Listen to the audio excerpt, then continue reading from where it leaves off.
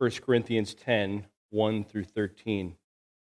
Let's read this together. For I do not want you to be unaware, brothers, that our fathers were all under the cloud, and all passed through the sea, and all were baptized into Moses in the cloud and in the sea. And all ate the same spiritual food, and all drank the same spiritual drink, for they drank from the spiritual rock that followed them, and the rock was Christ. Nevertheless, with most of them God was not pleased, for they were overthrown in the wilderness. Now these things took place as examples for us, that we might not desire evil as they did. Do not be idolaters, as some of them were. As it is written, the people sat down to eat and drink and rose up to play. We must not indulge in sexual immorality, as some of them did, and 23,000 fell in a single day. We must not put Christ to the test, as some of them did, and were destroyed by the serpents, nor grumble, as some of them did, and were destroyed by the destroyer. Now these things happened to them as an example, but they were written down for our instruction, on whom the end of the ages has come. Therefore, let anyone who thinks that he stands take heed lest he fall. No temptation has overtaken you that is not common to man. God is faithful, and he will not let you be tempted beyond your ability. But with the temptation, he will also provide the way of escape, that you may be able to endure it. Would you please join me in prayer this morning? Father, you are the God of peace. You are the God of peace who through Jesus Christ has brought all who have trusted in him and your promises into a friendship with you. You have removed, Father, our guilt and our punishment at the cross. You have clothed us in righteousness, and now you deal with us as blood-bought sons and daughters. Father, thank you so much for this. You are so kind to us, so merciful and gracious. You are so patient with us, Father. We thank you. We praise you. There is none like you. There is no one who forgives. There is no one who is just and merciful at the same time like you are. There is no one who loves and adopts like you do. Father, thank you for these great riches, these great gifts of heaven bestowed upon us. We do not deserve it. We haven't earned it. We haven't even pursued it apart from your grace that has awakened us to long for eternal things. Father, we come to you this morning asking that you would provide for us, that you would help us, that you would teach us things that we need for life and godliness. Indeed, you have provided to us everything we need through the great shepherd of the sheep, whom you did not leave dead in the grave, but you raised him up and sat him at your right hand and placed him as the head over all things to the church. He is our great shepherd. We will never outgrow our great shepherd. He is the one who grants to us all that we need for life and godliness, and who calls us to his own glory and excellence, and who has given to us great and precious promises, by whom we partake of the divine nature and escape the corruption of the world that is deep within us through deceitful desires. Father, this great shepherd of the sheep is all that we need, because he has all we need. He is all we need. And so, Father, teach us to come to him and to follow him and to trust him more and more. Father, even through the time that we spend together today in your word and look back again on some lessons from Ruth, teach us to come to the rock who is Christ and to find our all in him. Thank you that through him you work in us, giving us all we need to do what is pleasing in your sight, working in us to do what is pleasing in your sight, so that Christ would be glorified forever and ever.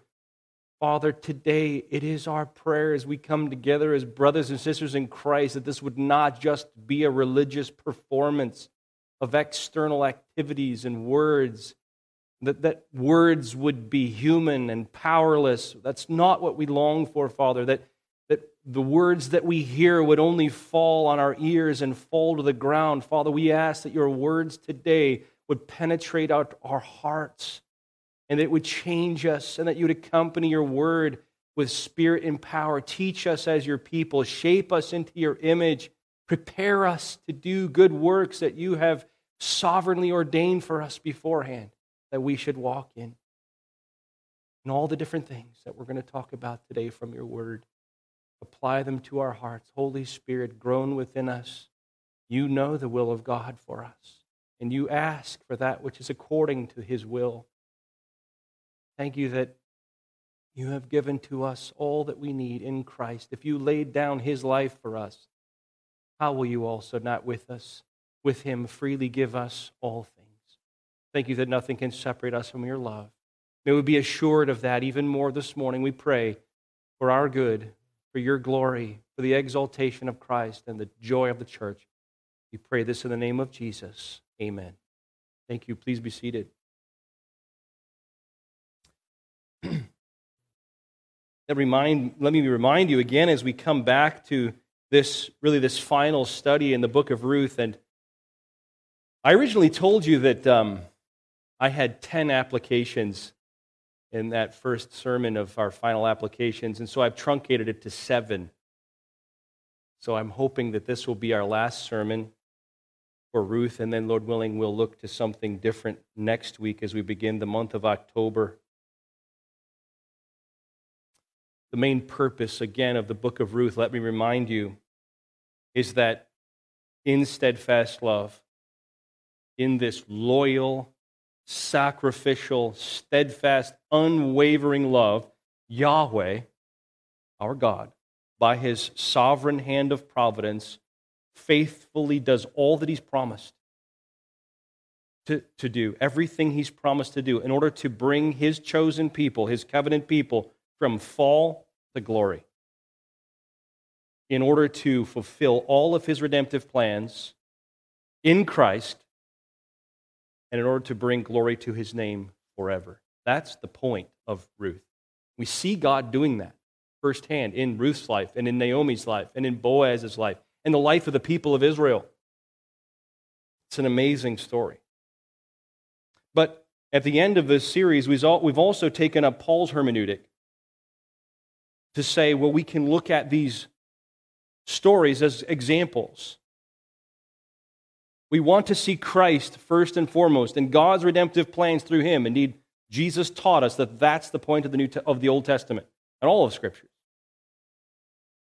But Paul also told us that these things are here for our example. We see that in this text. But not so that we may depend upon our own strength, not so that we may turn to ourselves and find some sort of moral fortitude, but so that we may look to our rock and our Redeemer, Jesus Christ, and find all in him, to avoid the temptations that Paul has spoken of in this text, and to walk in obedience to our precious Savior.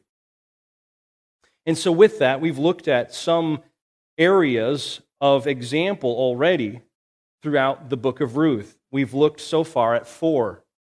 The first one was, and you can see it in your outline, responding faithfully when common sense runs cross-grain with following Christ. We saw that in the life of Elimelech, when his family needed food, and he didn't stay and rely upon God's promises. He went a worldly way. He followed human advice. He looked to human provisions rather than trusting in the Lord with all his heart. Secondly, we looked at responding faithfully to the Lord's discipline. Again, taking a negative example in Ruth 1 through 5, looking at how long they stayed in Moab and how God had begun to chasten them, and yet they didn't respond well to that chastening. They continued and pursued wives and longer time and provisions from Moab until finally God did bring them back. And so we looked at how to respond faithfully to the Lord's discipline, even his very light discipline in our lives. Don't we want to be children who are very responsive to our Heavenly Father? To think to think deeply about his discipline. Hebrews 12, we're reminded of that text where it says, do not think lightly about the discipline of the Lord, and not to be weary by his discipline. Thirdly, we looked last week at responding faithfully to the opportunities that God gives us to share the gospel. Here we found a positive example to turn to Christ and ask him to form in us.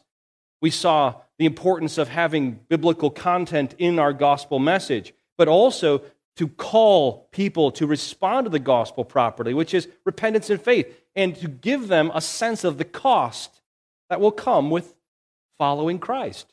We see that positively in the life of Naomi when she talks to her two daughters-in-law and invites them to follow her back to the land of Judah and Bethlehem. Secondly, last week, and number 4 in your outline, we looked at this concept all through the book of Ruth about fullness, emptiness, and fullness, and how God takes human fullness and he humbles it. And he brings about a humble emptiness of our own wisdom and our own strength and our own resources and so on, so that he can fill us with himself and so that we can be useful to him and bring him glory. This morning, let's look at a 5th, 6th, and 7th, Lord willing, and finish our time of application together. The 5th one that I'd like to look at this morning is finding God's will through Scripture, prayer, and providence. I think this is a very important lesson that we can observe and take to heart as we've studied the book of Ruth. Now, isn't this a big question that all of us have dealt with and wrestled with as followers of Christ? How often throughout our lives have we said and prayed to our Heavenly Father, Father, what is your will for me here? What would you have me to do? When we are uncertain. In fact, that should be the prayer of our hearts constantly, shouldn't it? That's the one thing we should be praying all the time. Father, change me. Father, what is your will? That's what we hear from Jesus' own lips when he was on earth as the God-man. Your will be done. What is your will? How do we as children of God know and do his will for our lives? And 3 things come together to lead us into the will of God. And we'll see these 3 aspects at work in the life of Naomi and Ruth as well. We'll look at it along the way, but let's begin to talk through this, and then we'll bring in the points of contact with Ruth and Naomi's lives. The 3 things that we need to look to discern God's will for our lives is Scripture, prayer, and providence. Scripture, prayer, and providence. How do these 3 work together to lead us into God's will? Well, as children of God, we obviously read the Bible to learn what God has revealed will is for us. Revealed will. His revealed will we learn in the Scripture. These are things we read in the Word that we must do. That's the clearest kind of will that God has for us. The things we must do. There's no question about it. We just read the Bible and we see it. Like, wives, submit to your own husbands. Husbands, love your wives. Children, obey your parents, etc. There's so many clear commands, things that God tells us in his word. This is what we must do. We call this the revealed will of God. It's the clear will of God. There's no doubt. We just find it in Scripture. There are things we read in the Word that we must not do. Right? That's very clear, no question in our minds. You shall not lie. You shall not commit adultery. You shall not steal, etc. These are things that are so very clear. Many texts even say very clearly, this is the will of God for you in Christ Jesus. So this is how you begin to discern the will of God. You open Scripture and you simply discover what he has said we must do as his children, what he has said we must not do, and those things where God said, this is my will. So there's no mystery for us in that. None of us have trouble with those things, other than at times submitting our heart to God's will. There's no mystery for us in what we call the revealed will of God. But, as we read God's word, we also find there things that we may do, good things that are not in violation of God's revealed will. Things like education. What level of education should I pursue? Where should I pursue my education? Marriage. Should I be married? To whom should I be married? What ministry should I involve myself in? What job should I have? Where should I move to? What church should I attend? And so on. As a child of God reads these things, these many things described in God's Word, and is filled with the guiding presence of the Holy Spirit, the Word of God begins to shape that child's desires to reflect God's own desires. Sometimes I've thought of the Word of God almost like a catalog of things. You pick up a hunting catalog or an interior decorating catalog, and you open it and you say, oh, that's beautiful. I want that. I'd like to have that. Not in a bad way. It's a good thing. It would do you good to have it. And so you're like, I long for that. But that's the Bible for the child of God. You open it and you see this is what God has promised. This is what's available to us in Christ. These are the things that God plans to make of us. These are the things that we can enjoy. I want that. I want to be like that. I want that to be working well in my life. And so the Spirit of God stirs deep desires in the heart of a child of God to progress in his life so that he or she may walk into God's particular will for them. And so we see the effect of Psalms like Psalm 37, 4 and 5. Delight yourself in the Lord, and he will give to you to the desires of your heart. And I think that means so much more than just God is saying yes to what you want. He's actually forming in you the very desires that you sense. He's giving you the desires of your heart. Commit your way unto the Lord, verse 5 says. Trust in him, and he will act. So that becomes the way of life for a believer. Delighting yourself in the Lord through his word. He begins to shape your desires. Then you commit your way to the Lord, trust him to providentially bring it about, and you see him act in your behalf. So in that case of things that are not directly forbidden by God's revealed will, but neither are they directly commanded by God's revealed will, how do we know? How do we know if God wants us to go ahead and do those things? Sometimes we call that not the revealed will of God, but what? The secret will of God. This is the sovereign will of God. These aren't things that God directly tells you, Steve, you need to go and work at this place. You're not going to find that in the Bible. How do you know then? It's okay, though. It's not like God has commanded you don't or definitely do, but should I? And this is where Naomi and Ruth found themselves. They knew the Scripture which allowed levirate law to them. Remember we talked about that? This was available to them. That became a desire of their heart. They had the law of God in front of them to say, you're free to pursue a kinsman redeemer, to redeem your land, and to develop it, and to provide for Naomi, and to provide for Ruth. The law of God allowed that.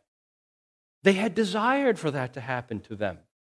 Clearly, they knew about these things, and even Naomi was praying toward these things and encouraging Ruth to pursue them. Now, how do they know if this is God's will for them? And with whom? And when? And where and how are they to pursue this? None of those aspects of God's will were clearly revealed to them in the Scriptures, though they were not necessarily forbidden by what the Scriptures did reveal. And that's where the struggle came for Ruth and Naomi. Is it Boaz? How do we pursue him? How do we ask him? Should it be Ruth? Should it be Naomi? Back up for a minute. Think about all the different scenarios that could have happened in the pursuit of following God's law and their desire. And this aspect of what God's will was what we call his secret will. Not openly revealed in plain Scripture. Only God knows his secret will before it happens. And only his providence will unfold and reveal it as it happens. And that's what we began to see through the book of Ruth as well. God providentially bringing Ruth and Boaz together and so on. So then how do you and I, as a child of God, walk into that secret will of God? Because it's not going to come as you sit quietly in prayer and hear a voice. That's not how God normally reveals to you his secret will. There are three things that come together: Scripture, prayer, and providence. So I have some points that I hope will be helpful to you in this, and there are 8 of them, and I'm just giving you a tag word, and then I'll describe the tag word, and hopefully this will be a blessing and a help to you. Here are some steps that I think will be helpful for us to follow that will lead us into the secret will of God. And I'm so encouraged that this is such a timely, all of these things that we're learning from Ruth, I think are so timely for us. There's so many young people here that are growing up so quickly, and these are things they need to consider as they walk in God's ways, right? And so these are things we as parents should continue to pursue in our lives as well, and help our children to pursue them as well. The first word, here's where we always begin, the Word. Don't expect to ever know God's secret will for you unless you are in the Word daily. Be daily, diligently filling your mind with the Word of God. You should not expect to be led into the secret providence of God if you're not filled with his revealed will for you. Psalm 119, 105, what does it say? Your word is a lamp to my feet and a light to my path. This is the nuts and bolts of life, isn't it? You want to know God's will for you? Be in his word. That's how he shapes your desires. That's how he leads you toward what he has planned for you. Second, my heart. Be mindfully seeking to have your desires shaped by the Word of God through the working of the Holy Spirit in your heart. Be mindful of that. Learn to ask, God, what is your will for me here? In this, in this, in this. You know, there's so many things, so many decisions that we make throughout the day, so many decisions even that our children make throughout the day. And really the most important question, as I've said, on our minds should be, what is your will for me, Father? Ephesians 5, 15 through 18 says, let's make the best use of time, for the days are evil. Understand, don't be foolish. Understand what the will of the Lord is. Don't be drunk with wine, but be filled with the Spirit.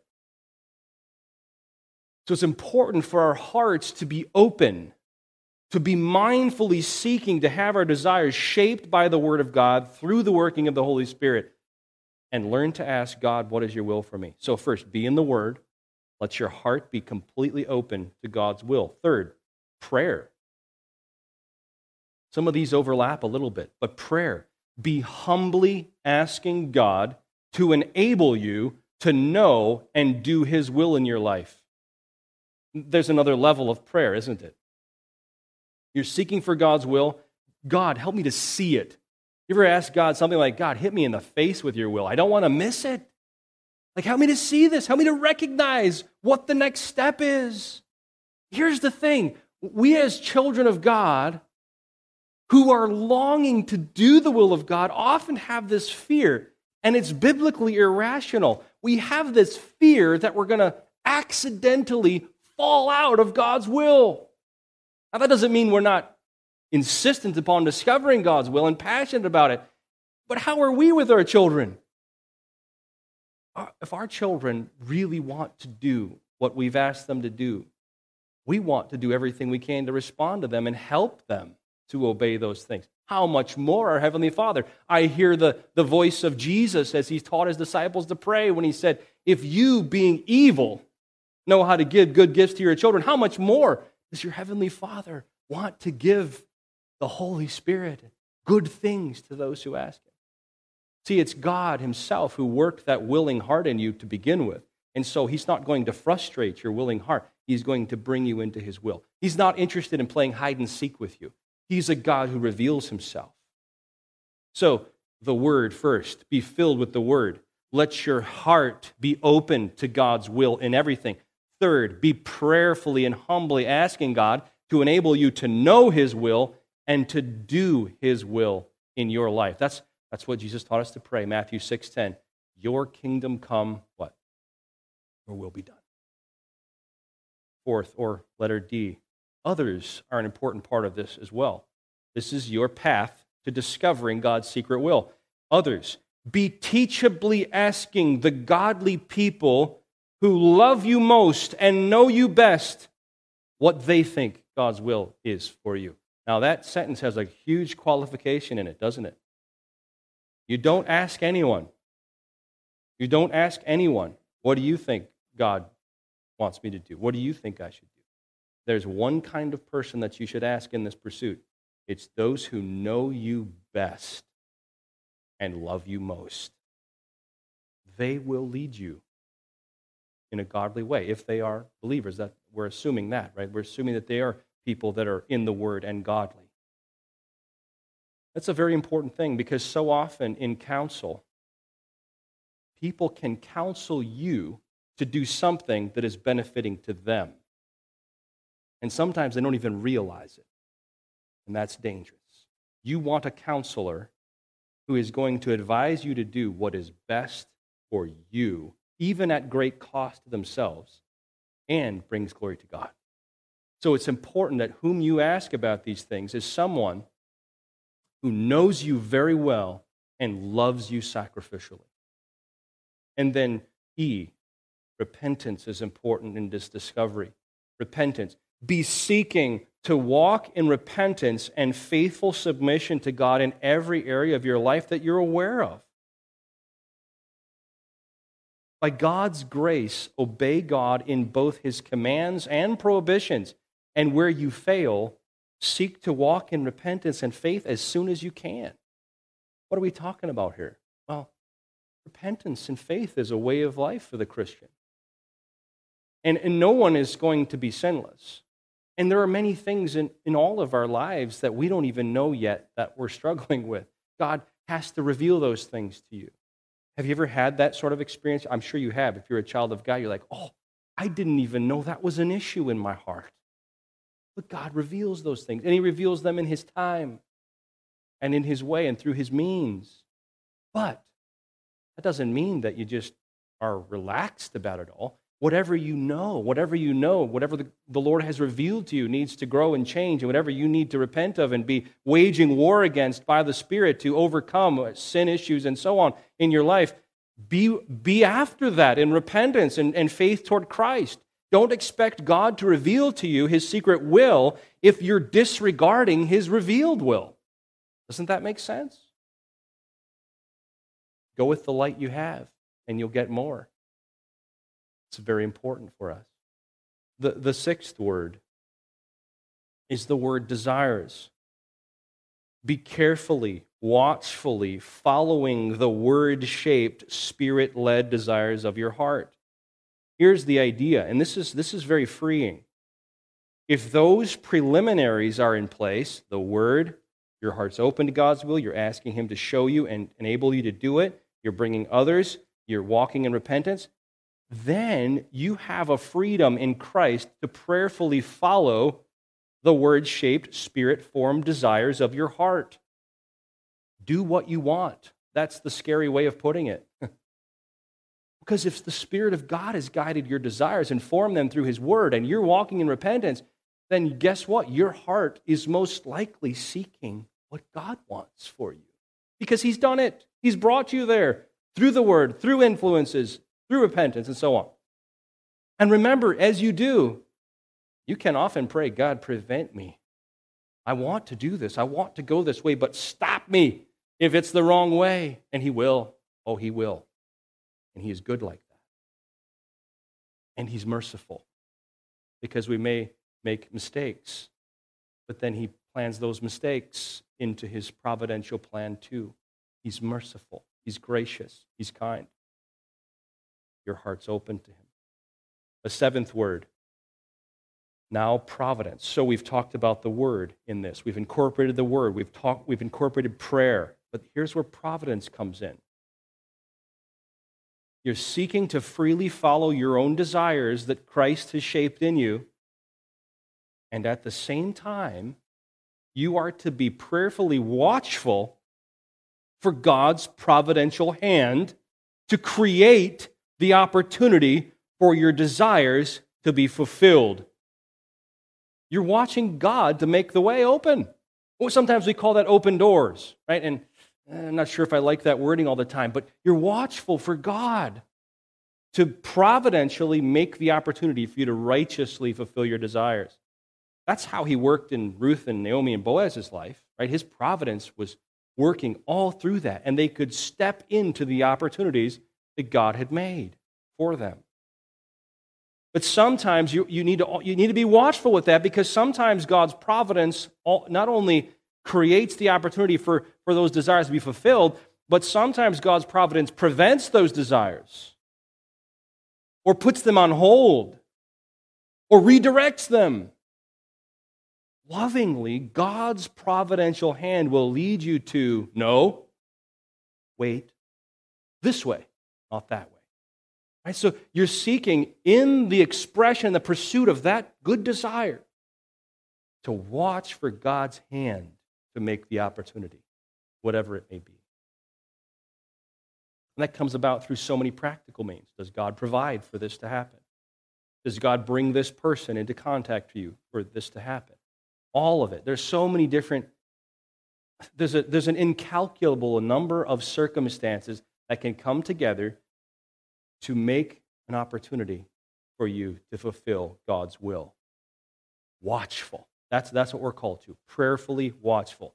Now the last one. The last word is discernment. Finally, we must be careful to discern between God's providential opportunities to fulfill our righteous desires and temptations to sin that have been crafted by the evil one or selfish human desire. Now, sometimes the opportunities that God brings can look a lot like the temptation to fulfill a desire as well. And that's where the difficult part comes in. But it's actually not that difficult in some ways. You say, well, how do we recognize that? Here's the simple way. We recognize the difference between a providential opportunity and a temptation to sin in a very simple way.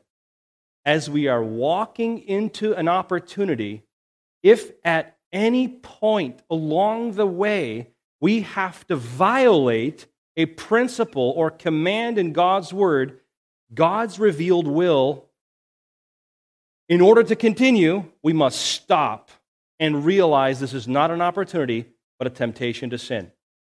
You see, that's the simple stop sign that we get. You're going along the way, I want to do this.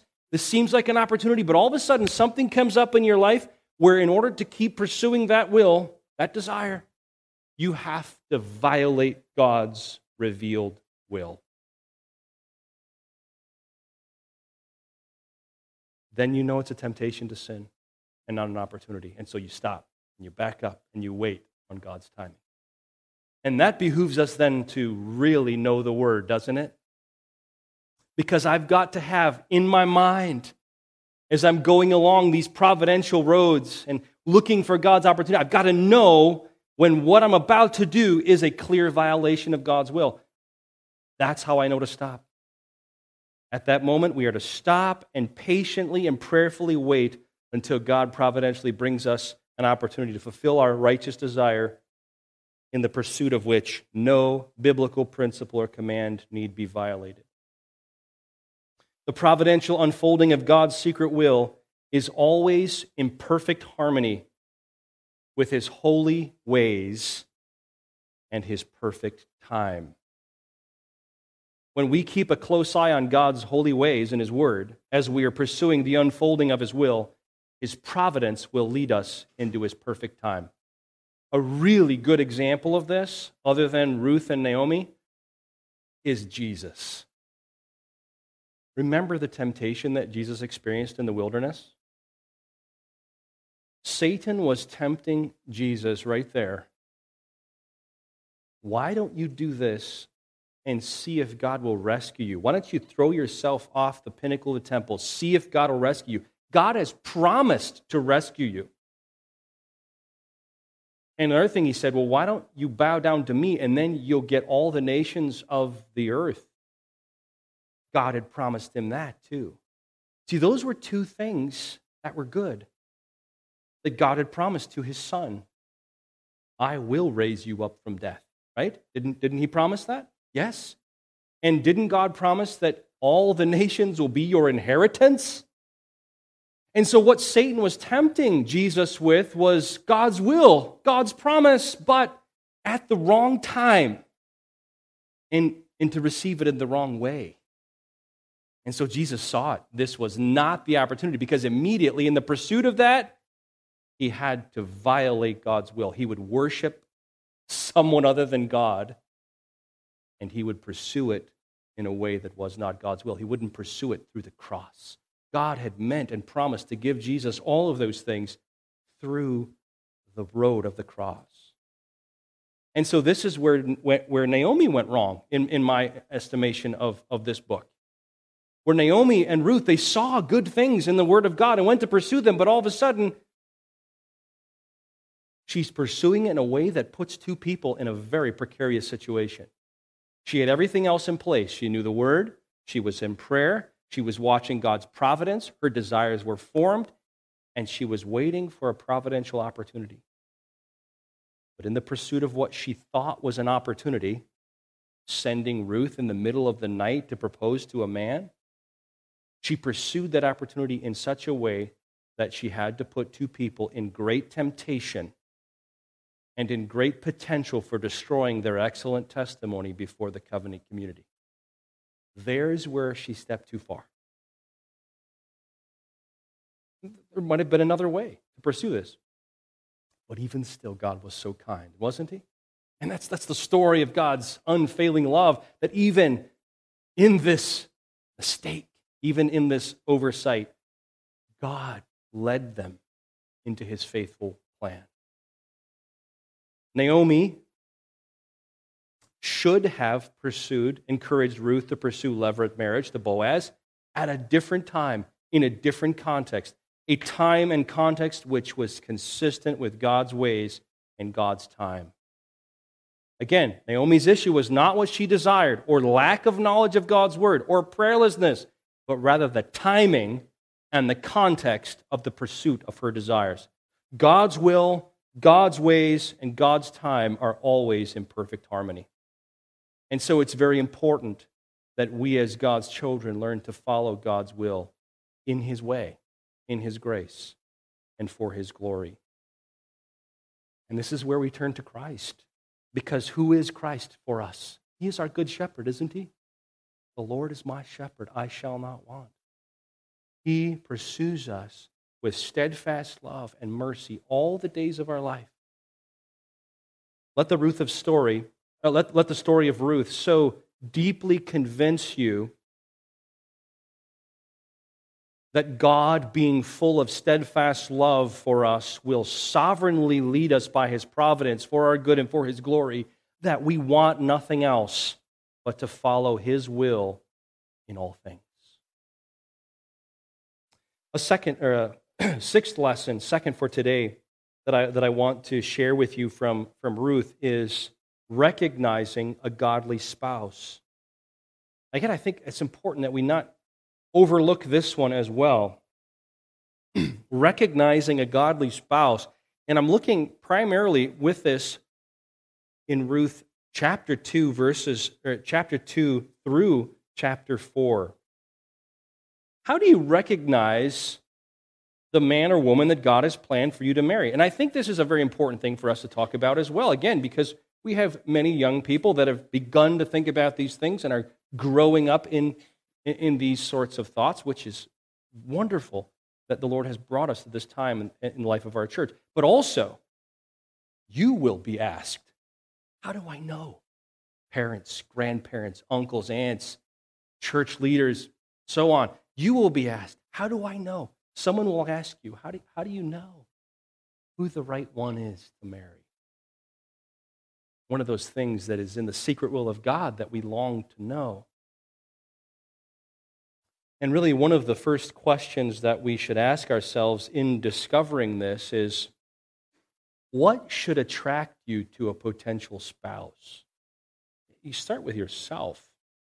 What should attract me to the person that God may have for me to marry? And there are so many worldly desires that are bombarding our affections every single day. And so we must learn to be attracted primarily by that which God has graciously wrought within a man or a woman. We need to be attracted by what God considers precious, like he talks about in 1 Peter 3. Both Ruth and Boaz were described in this book by the same word. Remember that word? Excellent, worthy.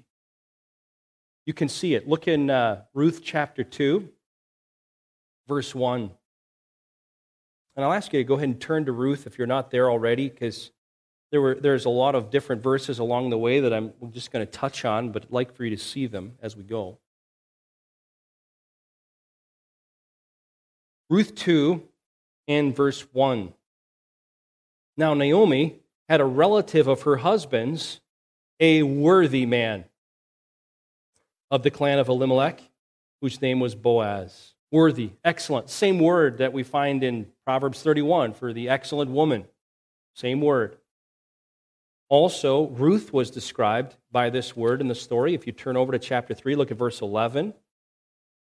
And now, my daughter, do not fear. Boaz is speaking to Ruth. He says, I will do for you all that you ask, for all my fellow townsmen know that you are a worthy woman. Excellent. She had this godly quality about her, as did Boaz.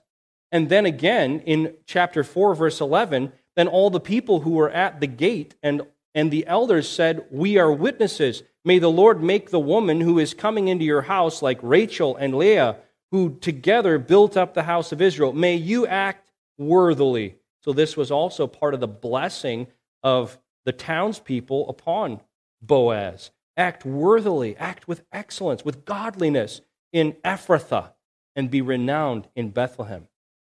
So the question then is, what does that person look like? What does a person of excellence look like? What should this person that I'm hoping to marry look like? And so I have a few qualities that I've seen throughout the time of our study. First, a person of repentance, faith, and growing godliness. You see this so clearly. Boaz is drawn to Ruth because she is a woman of repentance and faith and godliness. Look at chapter 2, verse 10. Then she fell on her face, bowing to the ground, and said to him, why have I found favor in your eyes, that you should take notice of me, since I am a foreigner? What attracted Boaz's eyes? You see that? It's a really great setup, isn't it? What attracted Boaz's eyes? Why did he take notice of her? Look at Boaz's answer. Verse 11. All that you have done for your mother-in-law since the death of your husband has been fully told to me, and how you left your father and mother and your native land and came to a people that you did not know before. The Lord repay you for what you have done, and a full reward be given you by the Lord, the God of Israel, under whose wings you have come to take refuge. What is Boaz saying? I am attracted to you. You got my notice. You got my attention because you abandoned your false gods and your land and your family, and you've embraced Ruth, you've embraced Naomi and our people and Yahweh. You've come to take refuge under Yahweh's wings. That's why I've noticed you. What a great lesson for us to learn. This is a very important quality. You look for someone who is walking by God's grace in repentance, faith, and growing godliness. And he says that to her again in chapter 3, verse 10. May you be blessed by the Lord, my daughter. You've made this last kindness greater than the first, in which you have not gone after young men, whether rich or poor. See, this is the other side of the coin as well. Ruth did not pursue sensual desires, going after young men in that way, whether they have money or not. She pursued relationship, or was open and responsive to relationship that worked inside of God's plan for her to show steadfast love to her mother-in-law. She sacrificed herself and pursued someone that could come alongside of her and fulfill God's purposes for them together. Here's the way we've said this so many times before. No missionary dating, right? It doesn't work. So many people think, well, I really like this guy. I really like this girl, and I'll take them to myself, and they can be my boyfriend or girlfriend, and I'll tell them about Jesus, and I'll have a Bible study with them, and they'll probably get saved, and so on. Don't do it.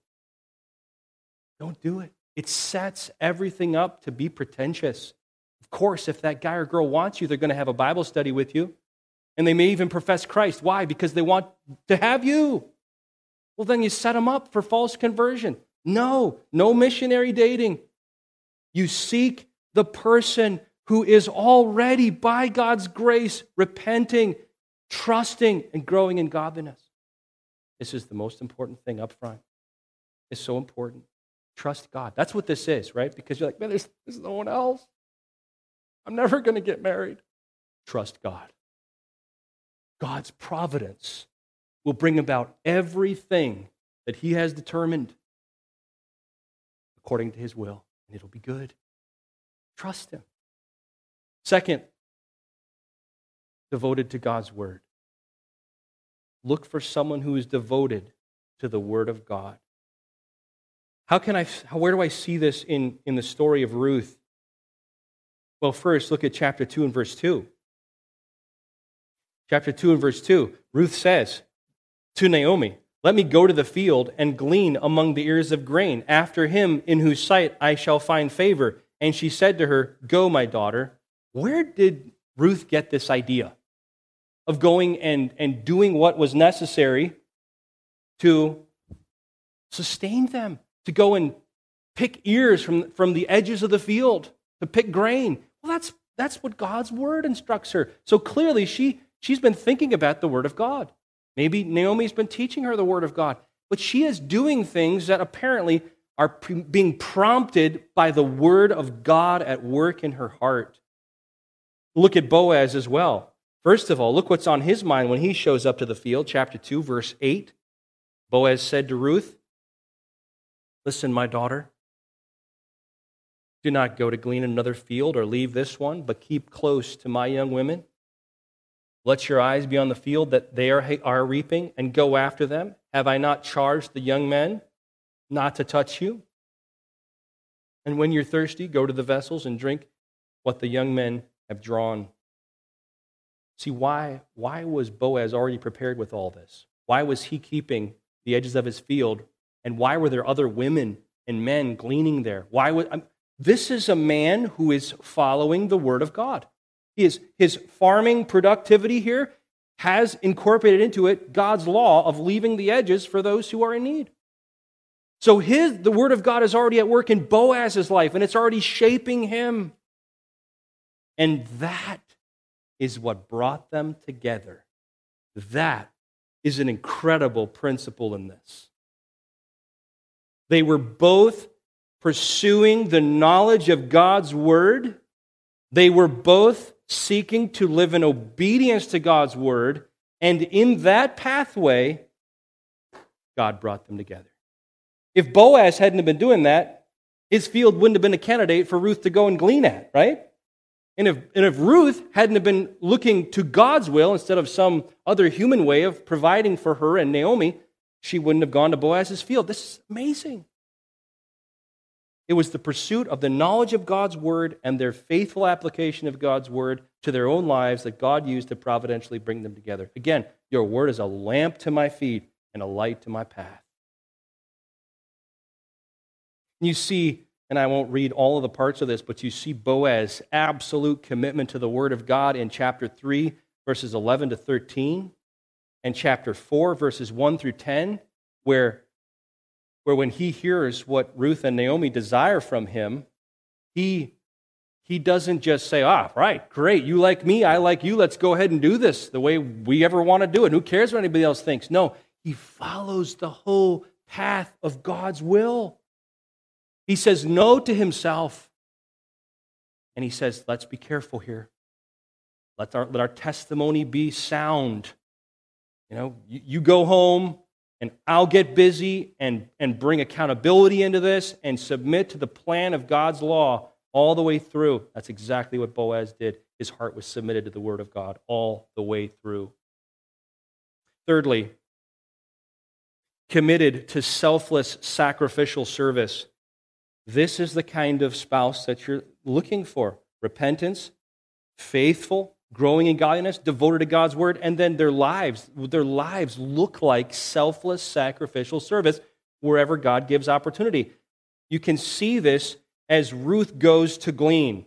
Chapter 2, verses 2 through 7, chapter 2, verses 17 to 19, chapter 2, verse 23. Ruth's life right now is taken up from one end of the day to the other with work. She's serving. Why? To meet the needs of Naomi, to meet her own needs, to serve in steadfast love. Both Ruth and Boaz were changed by God's grace and living lives that were filled with steadfast love, sacrificial service for the good of another, for the glory of God. It was in their service-filled lives that then God led them to serve one another and recognize a life partnership for godly service to the covenant family of God. That's what's amazing about this. You can see, so this number 6 today is really fleshing out number 5. Because you see Ruth and Boaz doing this. They're taking in God's word. They're seeking to obey it. They're seeking to live in a life of service. And in that, God providentially brings them together. It's absolutely amazing. And Boaz is the same way. What a servant this man is. Look at chapter 2, verse 14. I will read his section. It's just breathtaking to me. Verse 14, and at mealtime Boaz said to her, "Come here and eat some bread. Dip your morsel in the wine." So she sat beside the reapers, and he passed to her roasted grain, and she ate until she was satisfied, and she had some left over. Boaz is serving her in this. And after he has set his life up to service for the community, when she arose to glean, Boaz instructed his young men, saying, "Let her glean even among the sheaves. Do not reproach her. And also pull out some of the bundles for her and leave it for her to glean, and do not rebuke her." And then again in chapter 3 and verse 15, and he said, "Bring the garment you are wearing and hold it out." So she held it, and he measured out 6 measures of barley and put it on her, and she went into the city. They're both living in selfless, sacrificial, generous service to others, and that's what God used to bring them together.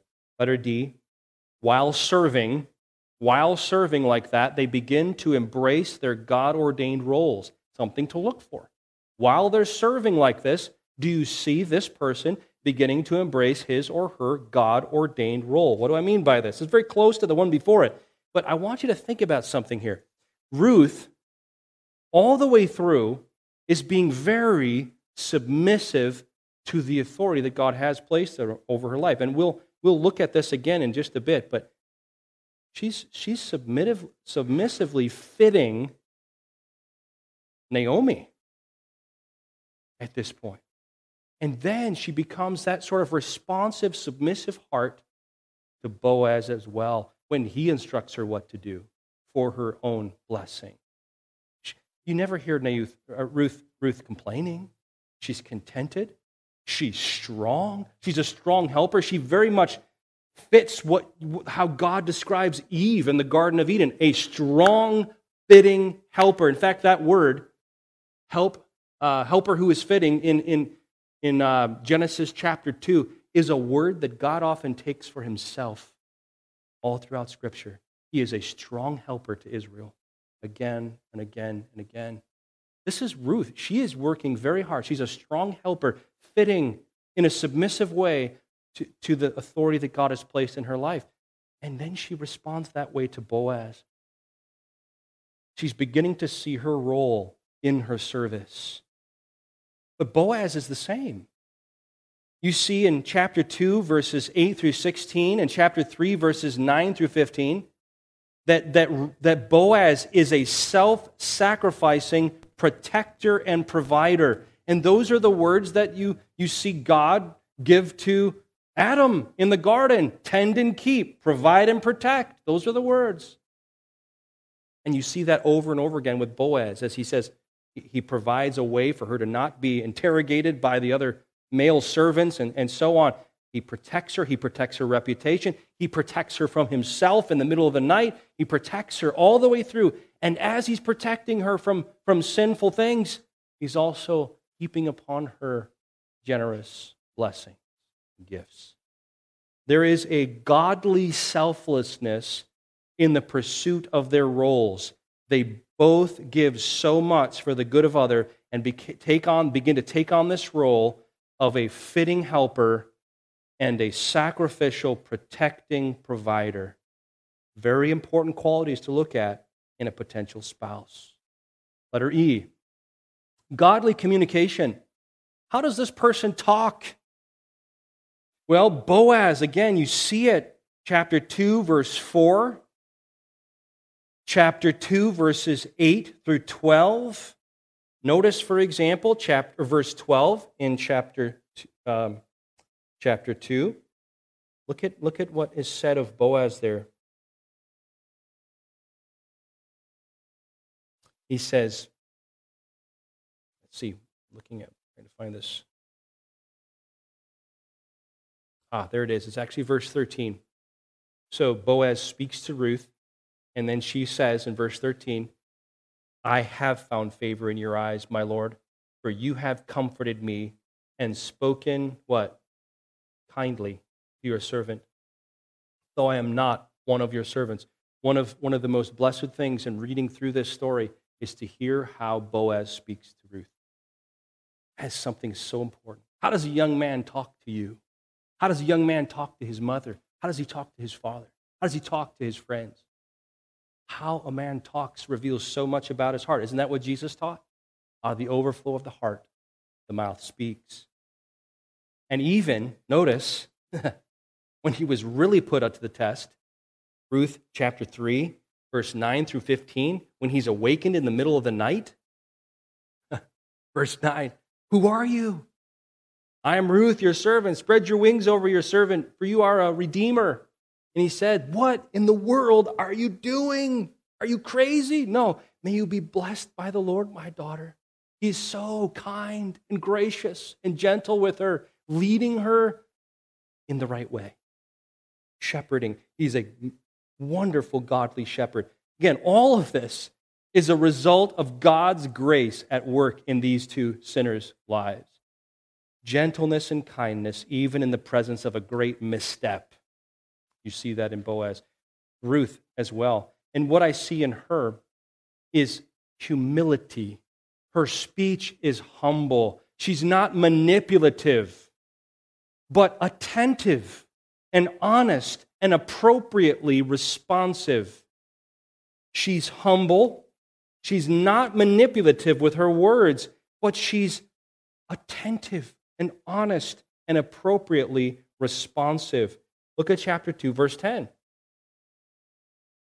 She fell on her face and bowed to the ground and said to him, why have I found favor in your eyes, that you should take notice of me, since I'm a foreigner? And verse 13, I have found favor in your eyes, my Lord, for you have comforted me and spoken kindly to your servant, though I am not one of your servants. She's grateful, she's humble, and apparently she listened to Boaz's initiating words when he said in verse 12, may your reward be full, given to you by the God of Israel, under whose wings you have come to take refuge, because she responds in kind. She's very attentive, and then she's responsive to Boaz's initiation there with words, even when Naomi sends her on this interesting mission.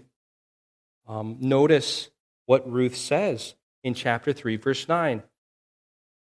He said, who are you? She answered, I am Ruth, your servant. Aha, Spread your wings over your servant, for you are a redeemer. She's picking up there on what Boaz said to her. She said, would you be that for me, please? I need you, basically, right? So what you see here in Ruth is humility. She's not manipulative.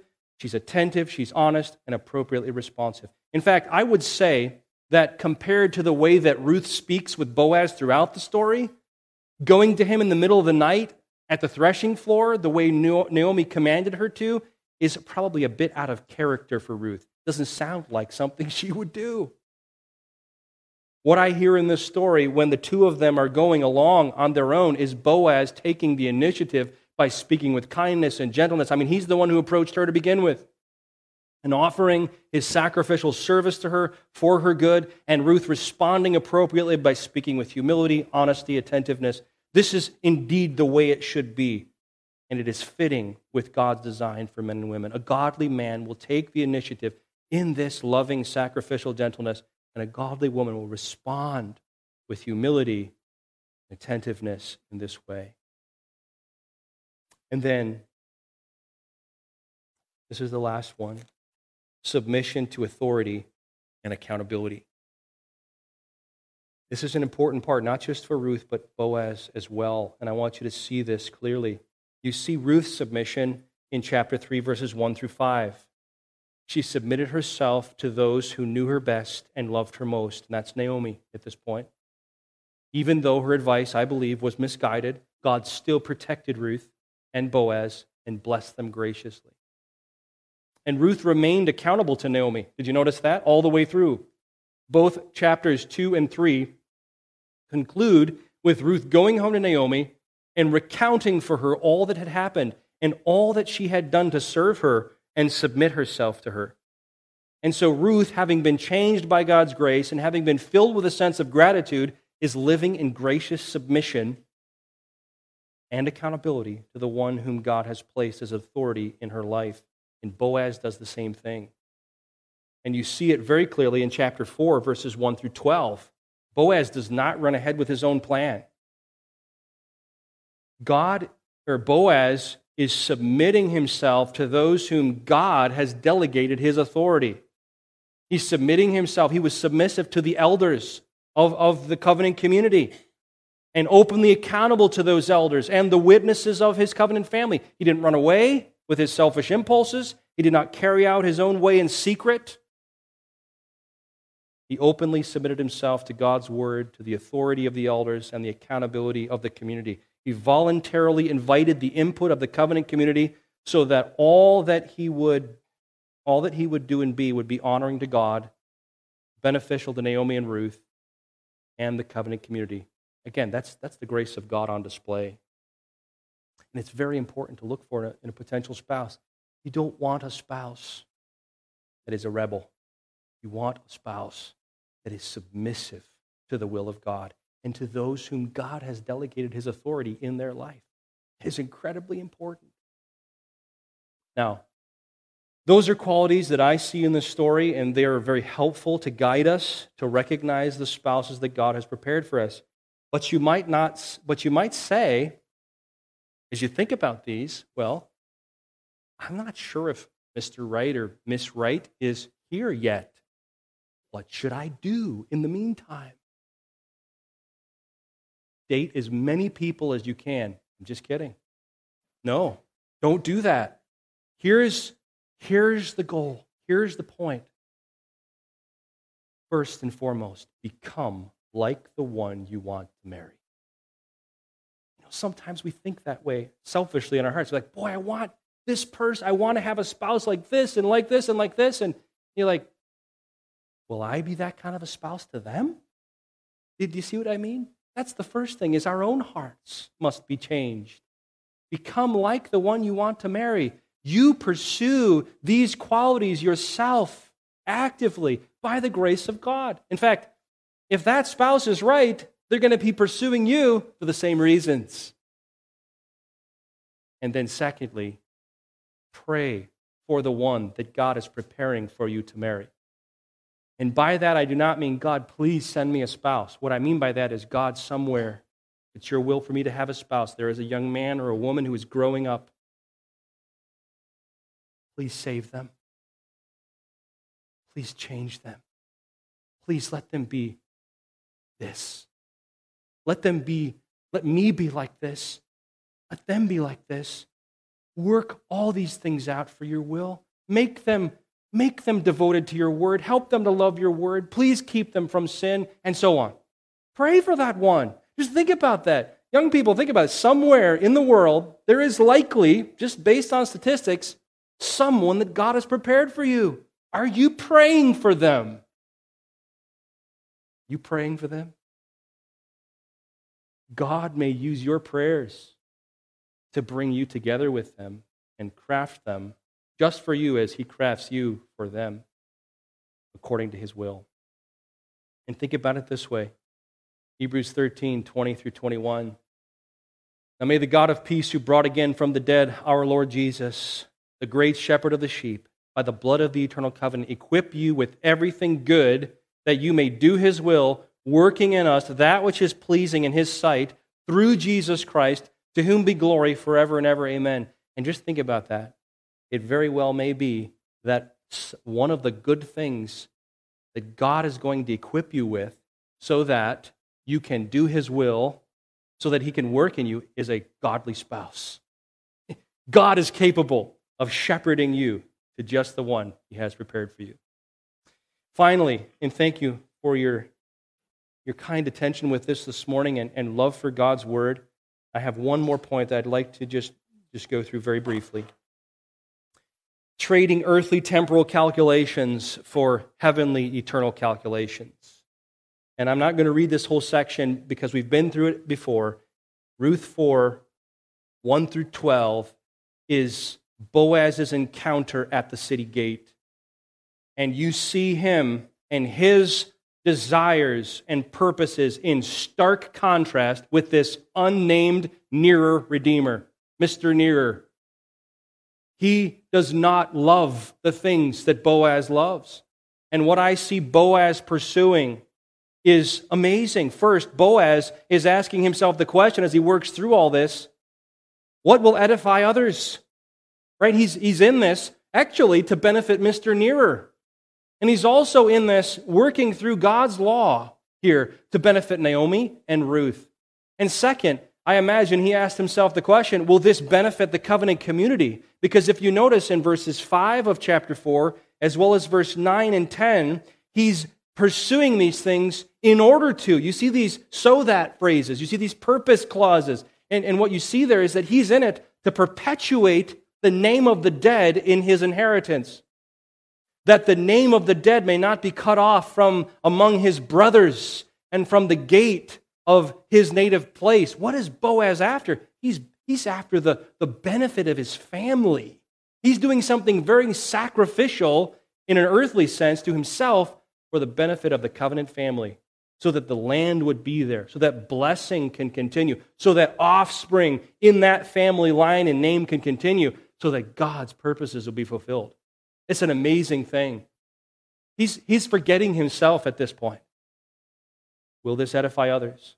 Will this benefit the covenant community? A third question, will this advance the kingdom of God? And basically, I've already touched on it. Boaz was investing himself righteously, selflessly, in the fulfillment of God's promises to his people.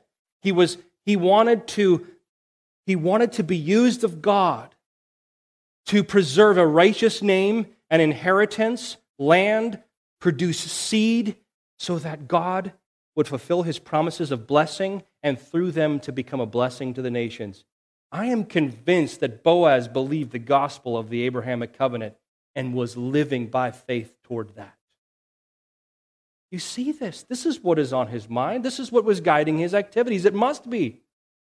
Will this edify others? Will this benefit the covenant community? Will this advance the kingdom of God? And then, I just call it the long-range view. It comes from Psalm 90.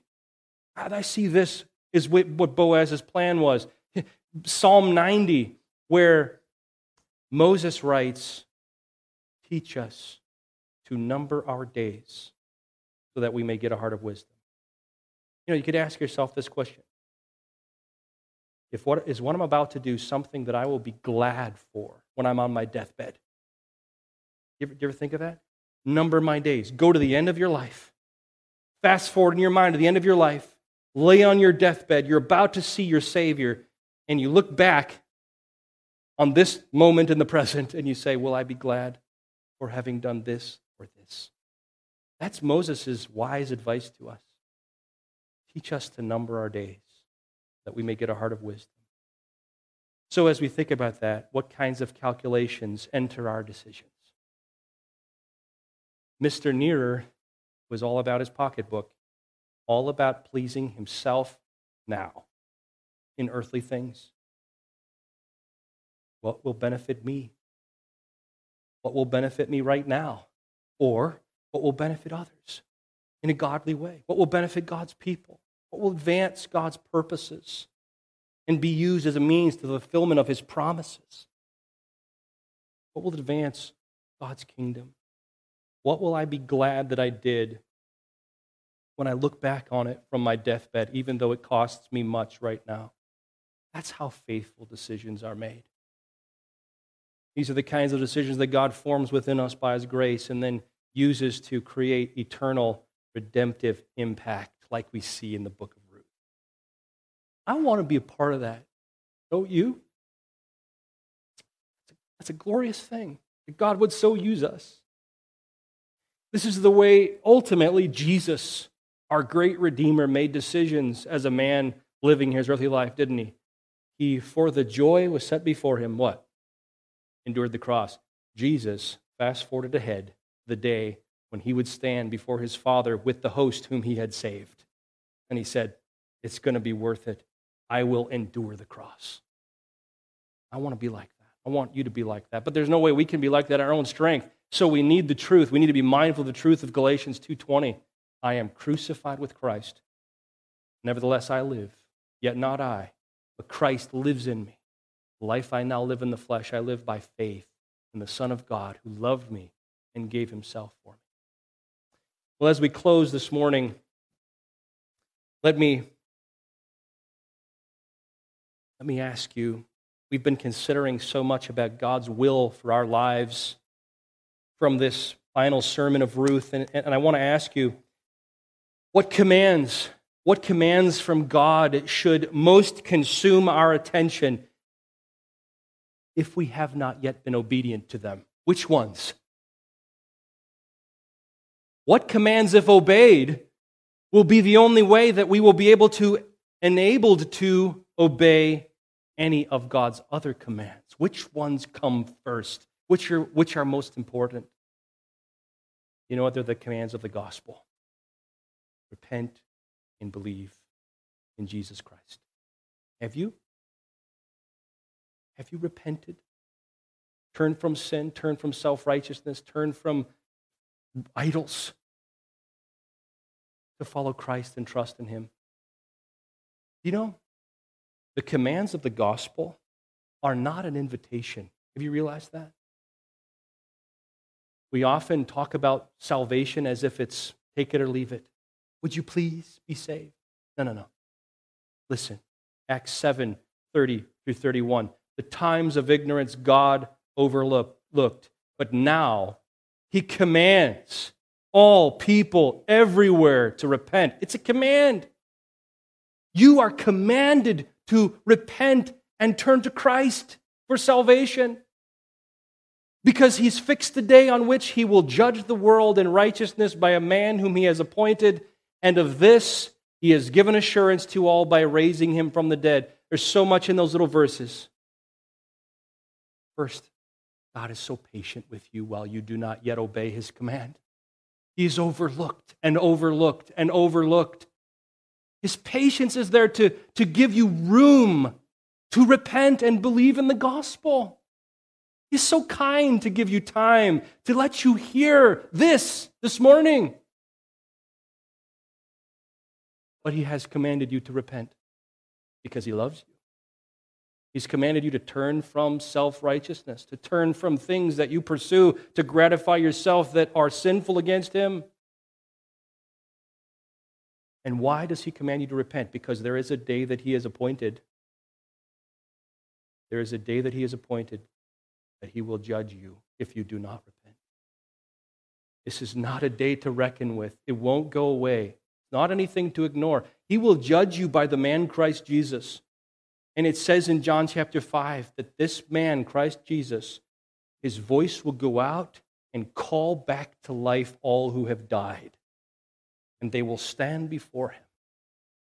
And he knows all and sees all and is all powerful. This is why God commands you to repent and to turn to the Son for salvation. He is patient. He has a command, and there is judgment. And if God finds you on that day of judgment still loving your sin and trusting in something other than Jesus alone for your life with God forever, he will say to you, I never knew you. Depart from me. He will give you just judgment. But God has also made provision with mercy, hasn't he? It says, he has assured us that he will judge by a man whom he has appointed, and he's given assurance to us of his appointment by what? By raising him from the dead. This man, Christ Jesus, who will judge all, is also the Savior of sinners. He is the one who lived a perfect life to provide you with righteousness, died on the cross to bear your guilt and your punishment, your eternal punishment. He bore it. And he will call you to life, and he will make you stand blameless before himself on that day of judgment. So, your response will give determination to who Jesus will be to you on that day. Will he be your judge, or will he be your Savior? So this is why God says to you, repent and trust in Christ. Let's stand together and pray. Father, we want to be a part of all of your eternal redemptive plans. We want to know the joy and the glory of being in your presence, of being shaped into your image, of being transformed in the likeness of Christ. So many things we've talked about today. We want your will, Father, for your glory. All of this works together for your eternal glory, which is our joy.